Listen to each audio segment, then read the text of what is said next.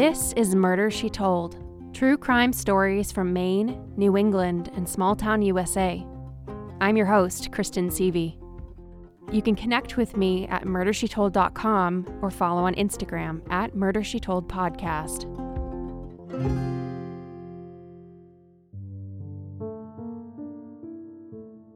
Rosemary said to her baby sister, Alice, that she wanted to be buried in a closed casket as they considered coffins for their father, who had just passed away. James E. Hawks, who was just 68 years old and still working part-time, had just suffered a major heart attack and died in his sleep.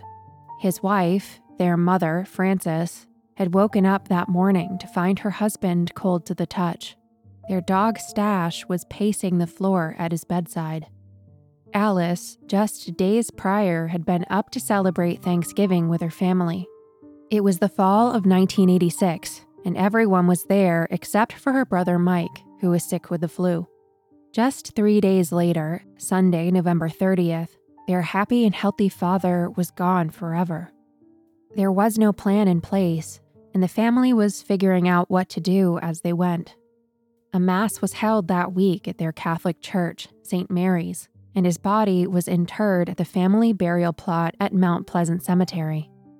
As James's body was being lowered into the ground, the Hawks children were together, drawn tightly through tragedy. Little did they know that in 1 year's time, they would be gathered again at this same place, burying one of their siblings. My name is Rosemary Hawks Driggers, and I was Alice's big sister, her definition. She always referred to herself as baby sister, and I was the big sister. You know, her return address would be baby sister, back in the day when people wrote letters and sent cards. Alice Hawks was born into a loving family on May 26, 1964. She was the youngest in a family of 5, and her mother, Frances, was 44 years old when she had Alice. Her father, James, was a pharmaceutical salesman. A friend later said, "They were the kind of family I would have loved to have been born into." My mom and dad were very loving and very supportive, and that didn't change at all with Mike and Alice. As they grew older, they were the same parents. We were very fortunate to have our mom and dad. Alice grew up in Bangor, in a home on Cedar Street in what's considered part of the Whitney Park Historic District, a short distance from the Bangor waterfront and abutted by the famous Stephen King mansion.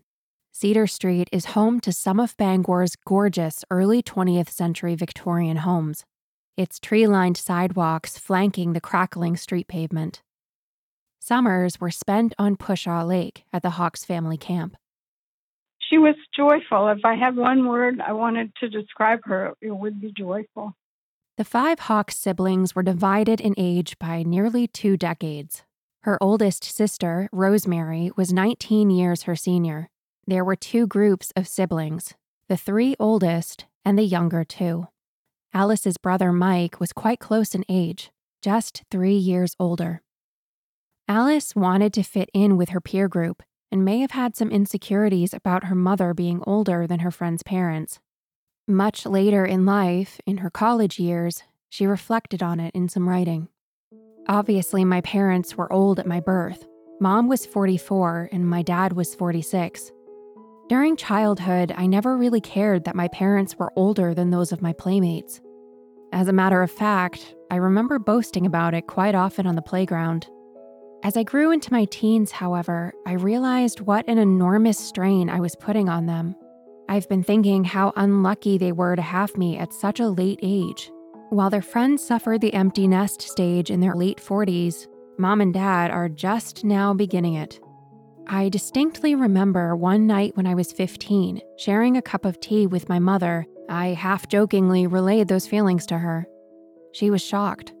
She looked me in the eyes and said, "If there is one thing that I am most grateful for, it is that God allowed me to bring 5 beautiful children into this world.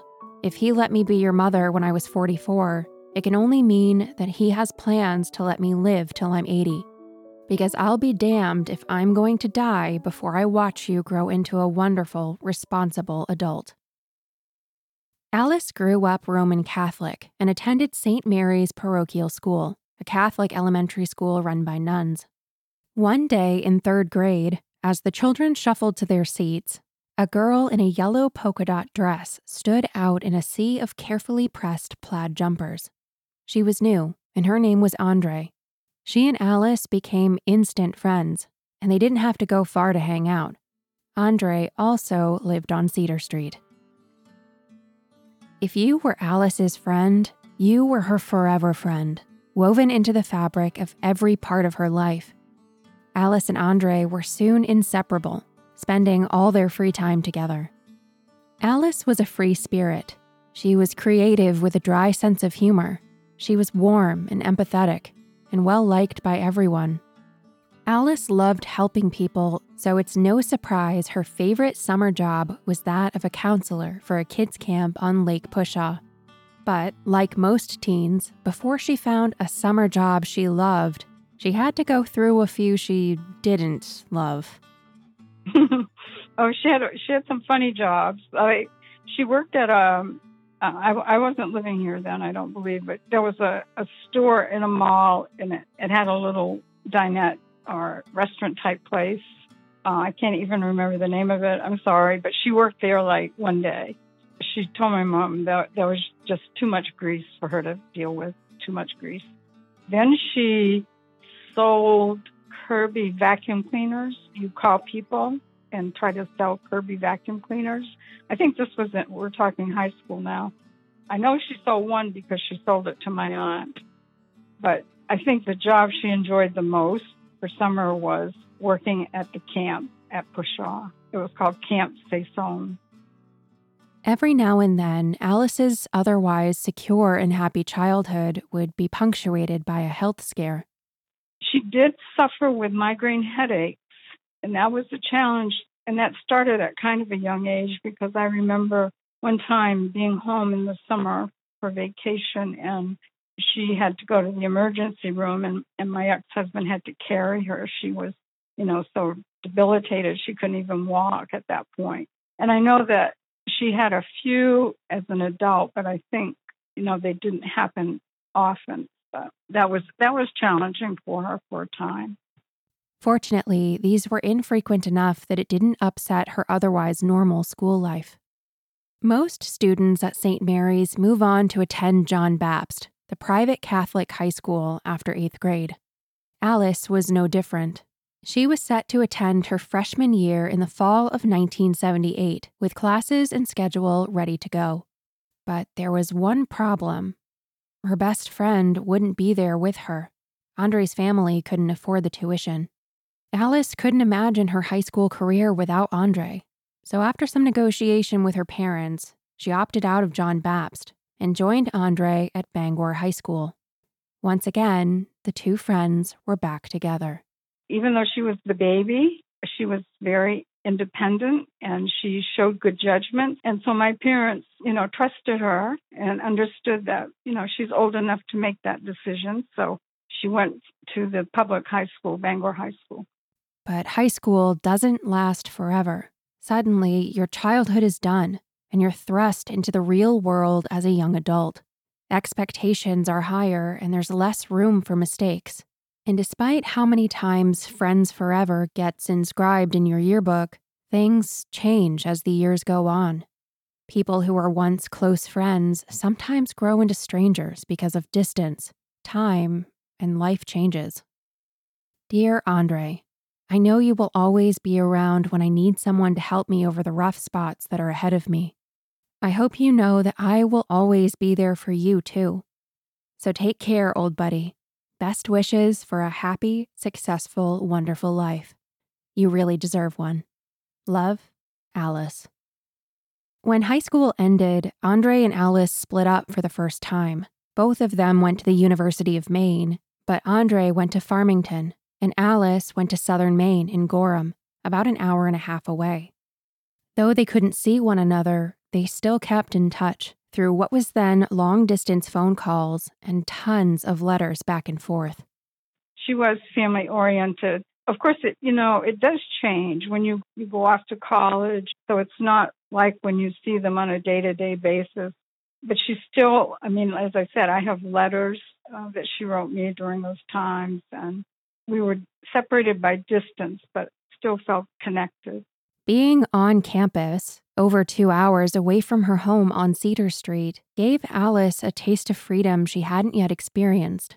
She was living in the dorms at Hastings Hall, meeting new people, and creating forever friends in this new chapter in her life. With all these changes, Alice still kept some reminders of home. She bought a 12-inch TV to keep up with General Hospital, her favorite daily soap, and a radio to listen to WBLM, Portland's local rock station, while writing papers. She kept favorite snacks, like salt and vinegar chips or barbecue chips, on hand, just in case of an emergency. Alice always kept an eye out for care packages from family, usually containing homemade baked treats, something that she loved to receive, even if it did contribute to the freshman 15. The year that we were working on my apartment, she had just completed her freshman year, and she was quite heavy. You know how they say freshmen gain weight, and she had gained quite a bit of weight. Typically, she wasn't heavy.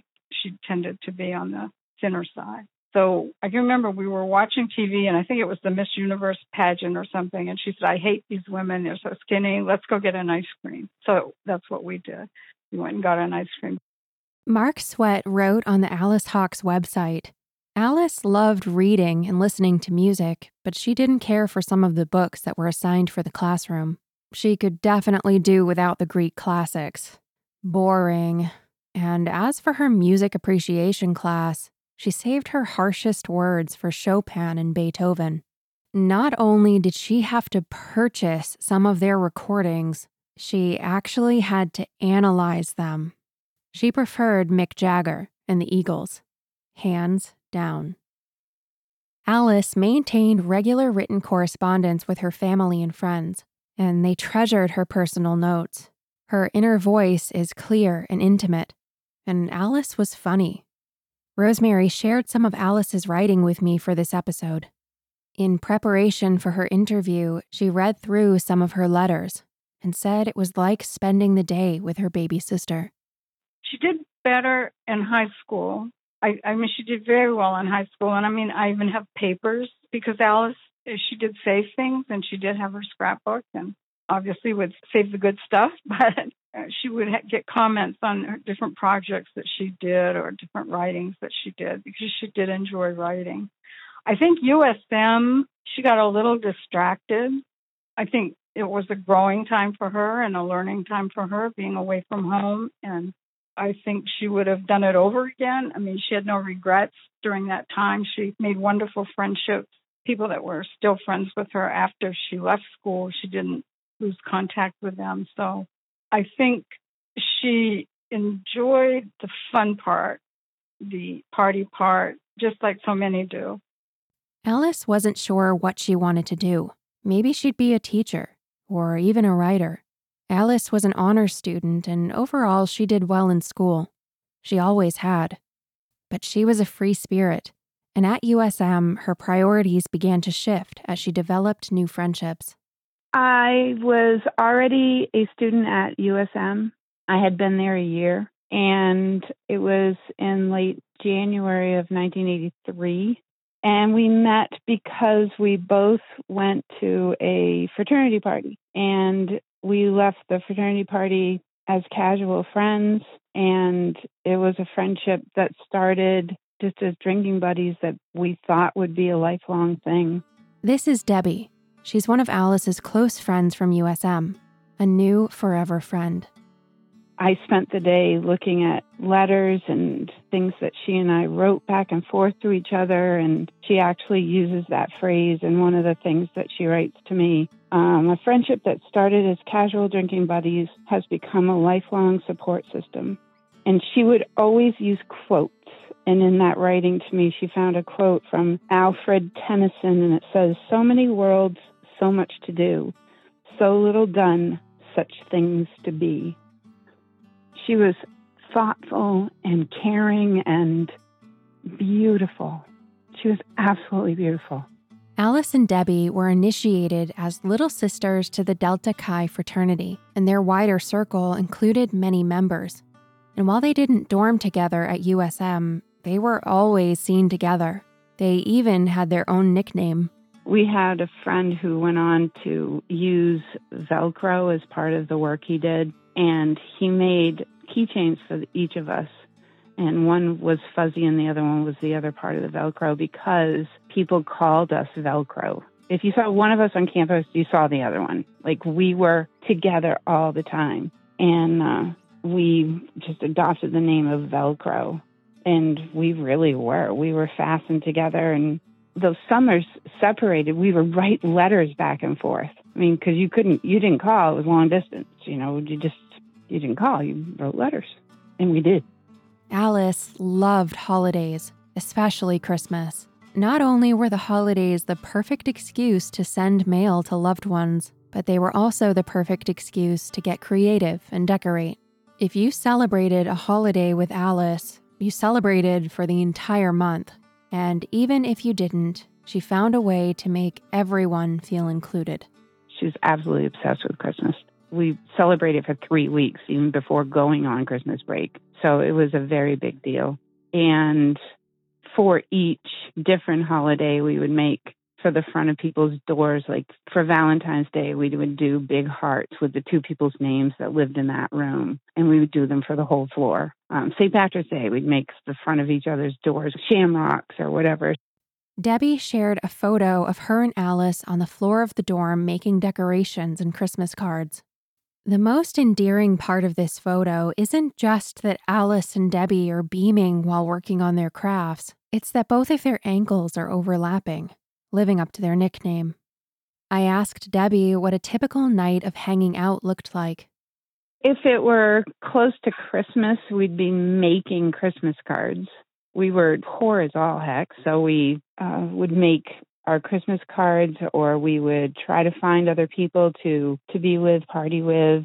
We talk and listen to music. There wasn't a whole lot of studying. We were both successful in school, but we really did just spend a lot of time having fun. In 1985, that lingering question of what Alice wanted to do with her life began to bug her. Should she transfer to another school? Was she in the right major? Is school even the best fit for her right now?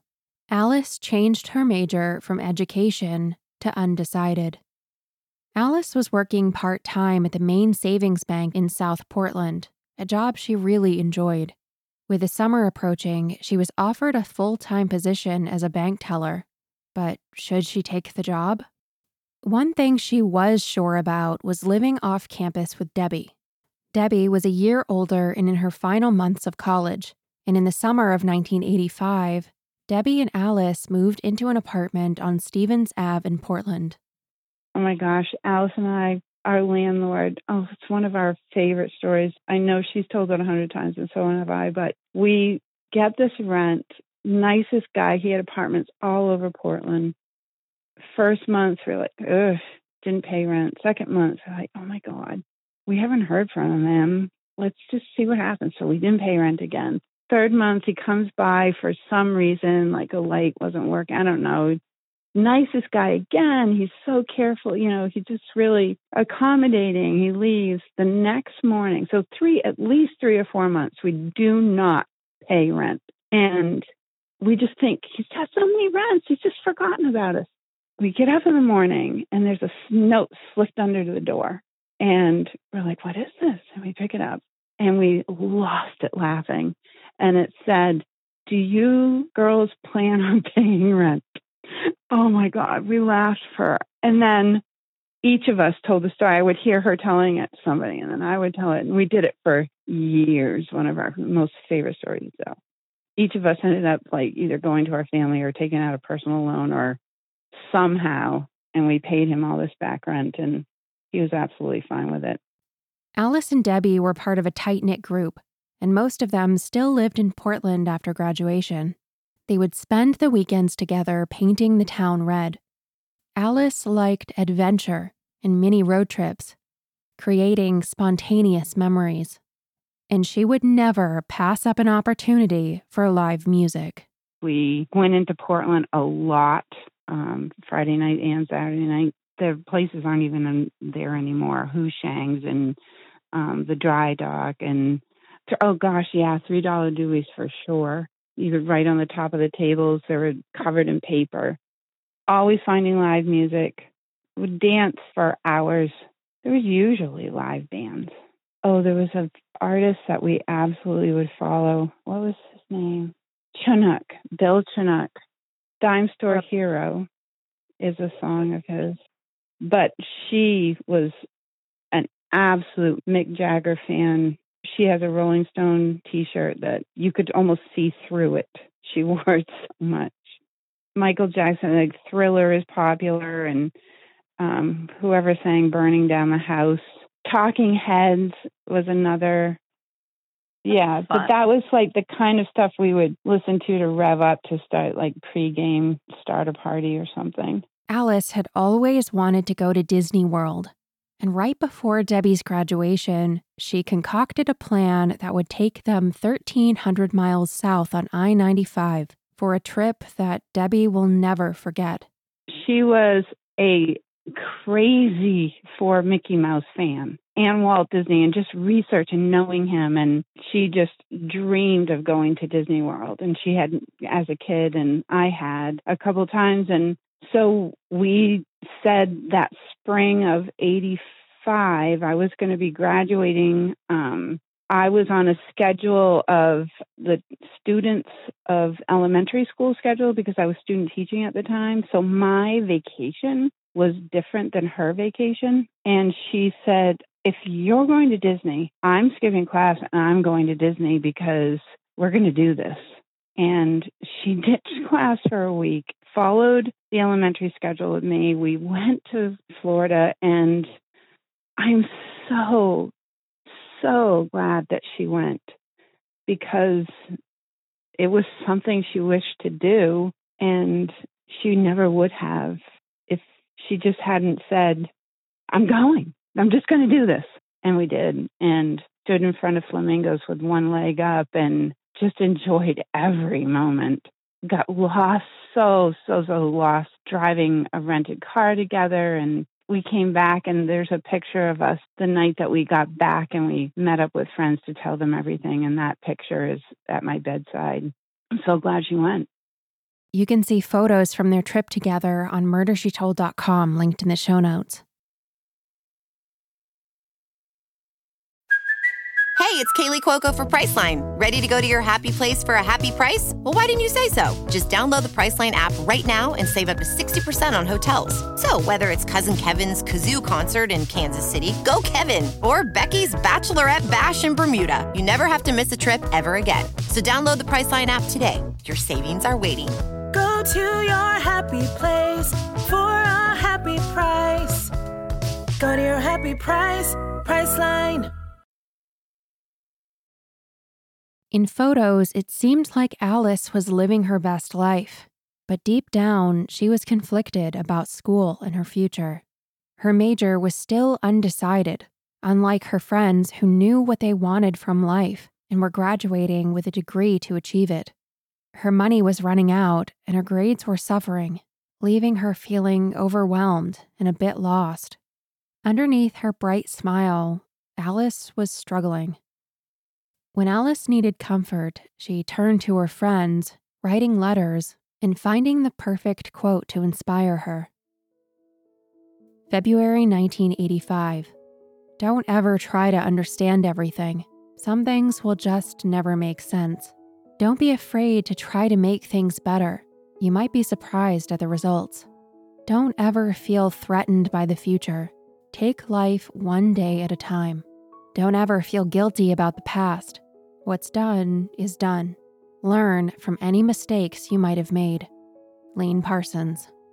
Dear Rosemary, hey big sister, how's life treating you?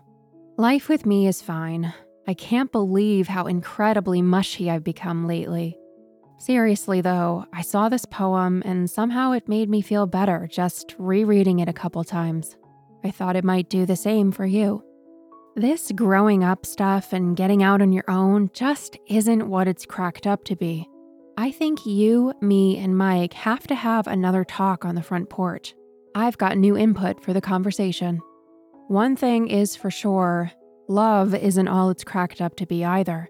Whoever said it is better to love and have lost than to never have loved at all was on cheap drugs and probably frustrated or something.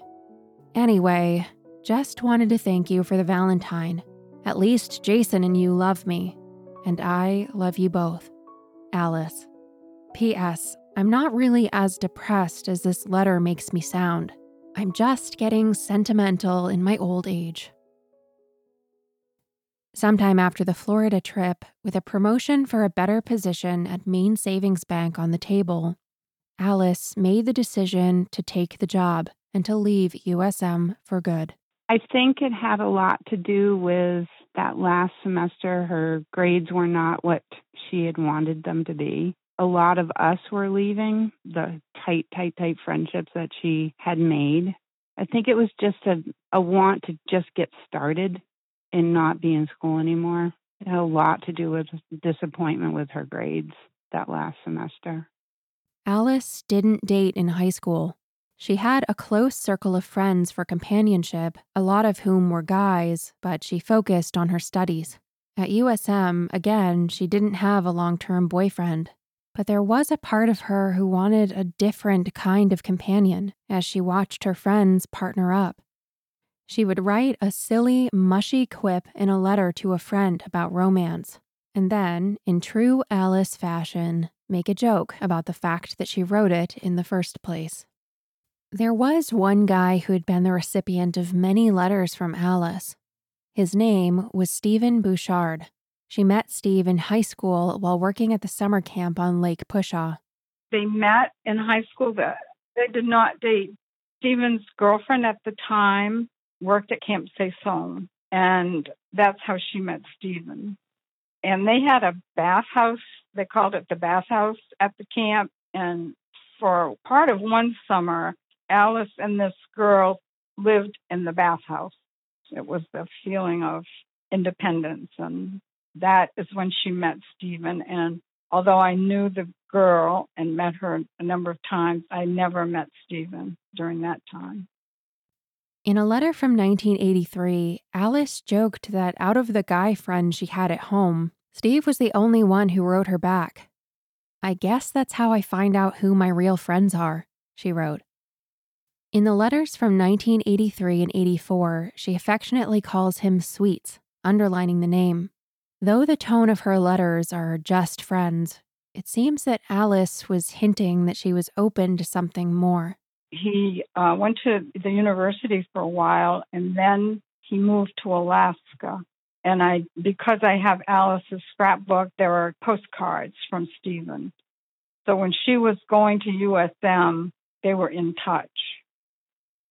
March 12th, 1984. Steve, hey, Sweets. Just got your letter today, and I was so happy to have something in my mailbox. The Garfield cartoon was too funny. But I will have you know that I am not totally out of shape. I do my fair share of sit-ups when I'm in the mood. So you liked the Valentine's Day card, huh? I'm glad. Maybe if you're lucky, you'll get a St. Patrick's Day one too. By the way, you do still celebrate St. Patty's Day, don't you? Just because your name is Bouchard doesn't exclude you, does it? Can it be Eau Bouchard for one day so you can drink a green beer? You might be interested in this. My hair is getting long. It's a lot like the last time you saw me. By the way, are you ever coming back to this barren, boring state called Maine? Just wondering if you'd ever get to see me again. I've still got it. Love, Alice. Sometime in 1985, Steve returned to Maine and reconnected with Alice. By the late fall, he was a regular at Alice and Debbie's apartment. When he came into the picture, she was living with her friend then, and he caused a bit of conflict just by being around, I guess. I didn't like him, and she knew I didn't like him. because she and I like to spend time together, we often didn't spend time together with either of the people that we were dating. So it was either Alice and I, or she was with Steve. And I wasn't a fan of the way that he treated her. And we were both strong women. So if something would happen to me with the guy I was dating at the time, she would say, I don't understand why you're with him. And then if something would happen with her with Steve, I would say, I don't understand why you're with him. So, but we respected each other. We had our private lives, but at the same time, she and I were absolute best together and supported each other. Truly, it was just a really very young in relationships, for sure. Their relationship blossomed quickly. By the time New Year's hit, it had turned into something more serious. January 1st, 1986. Steve. No, this isn't a thank you note for my Christmas gift. I love them. You know that. This is an I love you note. Do you realize that we now have the opportunity to spend all of 1986 together? Do you think we'll make it?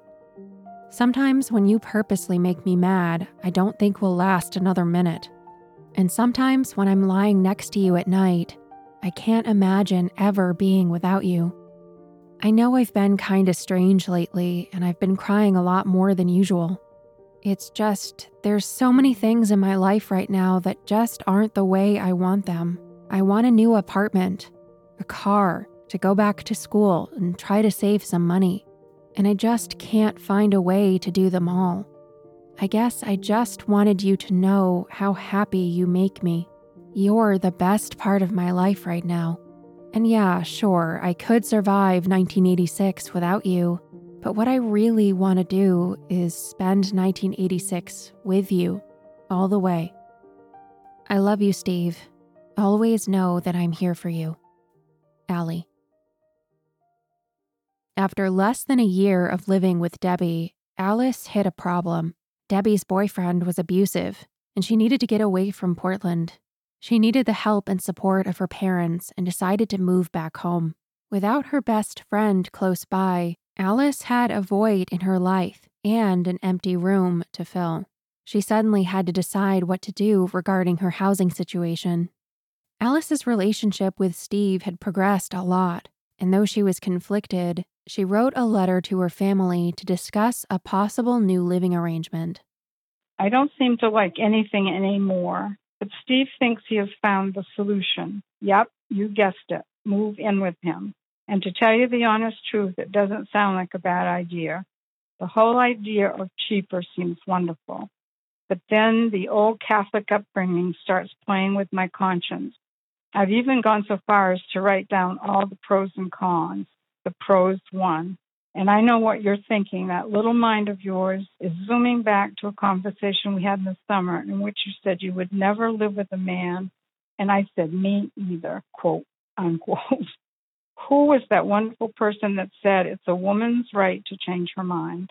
Actually, I don't think I could comfortably move in with Steve unless we had a definite plan for the future, which would be evident by the 1 carat rock on my left hand. Or maybe I'd just settle for a half a carat. Here's what she wrote on the back flap. Beware, exclamation point. Inside there is a highly confusing letter which seems to make no earthly sense. Naturally, it's from me.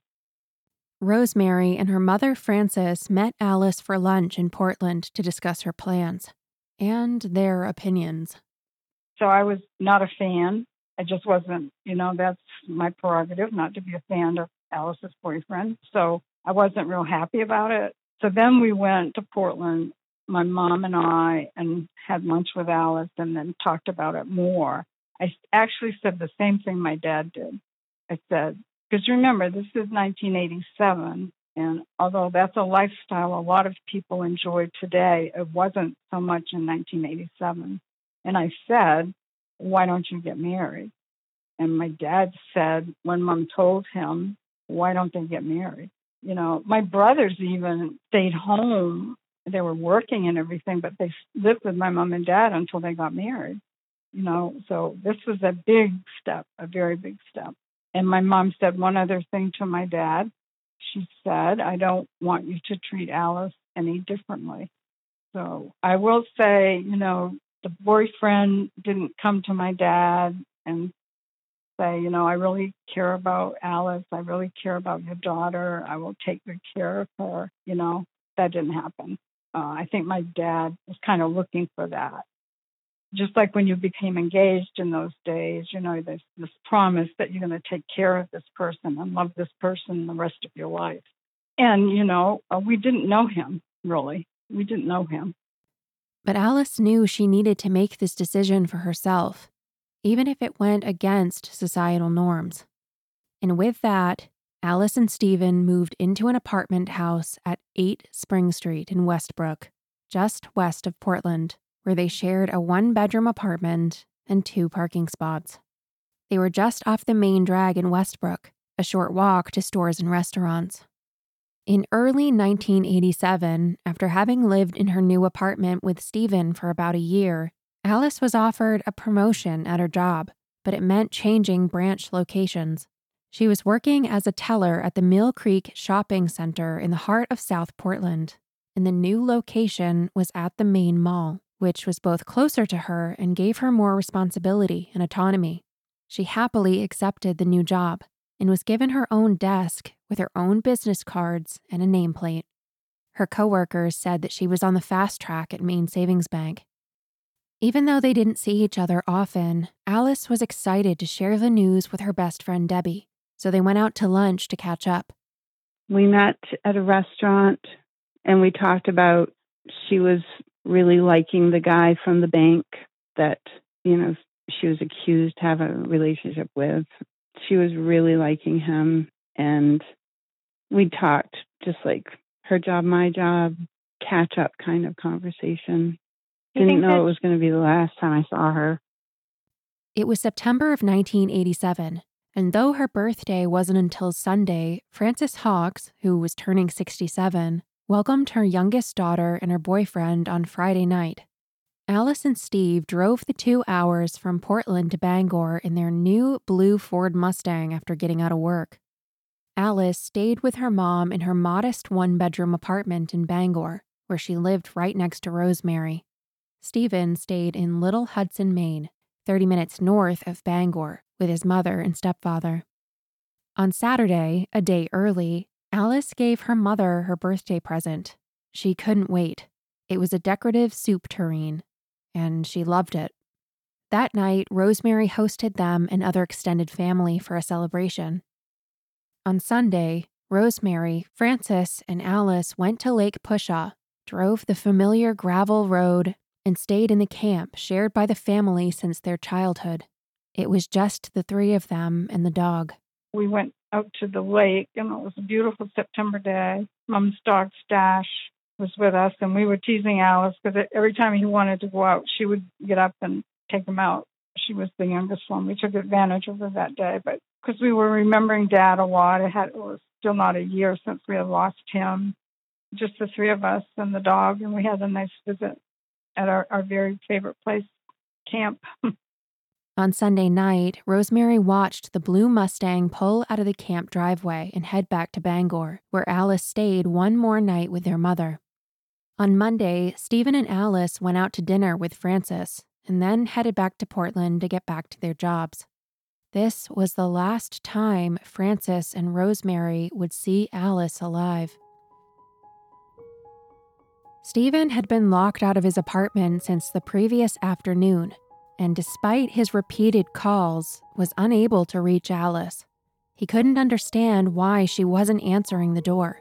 Her car was parked in its normal spot. Had she left town with someone and not told him? Thoughts of her male colleague from the bank floated in his mind. It was the morning of Sunday, October 4th, and he had spent the night with some friends. He tried the home phone one last time, and when there was no answer, he finally called their landlord, Bob Margoloff, and asked him for his help in gaining access. He explained that the deadbolt was locked and that his key was locked inside the apartment. Bob lived about 8 minutes away from their apartment, and he had an extra deadbolt key for their unit at his home. He said he would leave it out on the porch for Stephen and that Stephen was welcome to pick it up at his convenience. Stephen picked up the key and tried the lock, but the key didn't work. He called Bob back to let him know, and Bob said he'd be there in a few minutes. Once Bob arrived, he went to his basement office, got his backup deadbolt key, and gave it to Stephen, who quickly went upstairs and unlocked the door. Bob was walking to his car when Stephen yelled after him that something terrible had happened and to come back. They hurried up the stairs, and as soon as he crossed the threshold, Bob could see some discoloration on the dark brown carpet in the living room. When he got closer, he realized it was a large stain of blood, and there was a trail leading to the bathroom. He followed the trail and found Alice lying on the bathroom floor between the sink and the bathtub in the fetal position, in a pool of her own blood. Alice Ann Hawks was dead. Next week on Murder, She Told. We were doomed from the very beginning. And it took family members different time frames to suddenly realize this is the person that killed Alice. Beyond a reasonable doubt, we felt it as a family, but it didn't come all at once. My mom was waiting for the phone to ring to say there had been an arrest. My mom was waiting for the phone to ring. Join me as I continue the conversation about Alice Hawks, diving into the investigation and what happened on 8 Spring Street. If you or anyone you know has any information about the murder of Alice Hawks, I urge you to call the Maine State Major Crimes Unit at 207-624-7076 or leave a tip at the link in the show notes. I want to thank you so much for listening. I'm so grateful that you chose to tune in, and I couldn't be here without you. Thank you. My sources for this episode include the Bangor Daily News, the Portland Press Herald, American Journal, and AliceHawks.com and its research by Mark Sweat. Special thanks to Rosemary Hawks Driggers and Debbie Dunn for sharing their memories with me, and to Mark Sweat for his support and assistance. All links for sources and images for this episode can be found on MurderSheTold.com, linked in the show notes. Special thanks to Byron Willis for his research and writing support. If you loved this episode, please consider sharing it with a friend or on social media and leaving a review on Apple Podcasts. It's one of the best ways to support an indie podcast. If you're a friend or a family member of the victim, you're more than welcome to reach out to me at hello@murdershetold.com. If you have a story that needs to be told or would like to suggest one, I would love to hear from you. My only hope is that I've honored your stories and keeping the names of your family and friends alive. I'm Kristen Seavey, and this is Murder, She Told. Thank you for listening.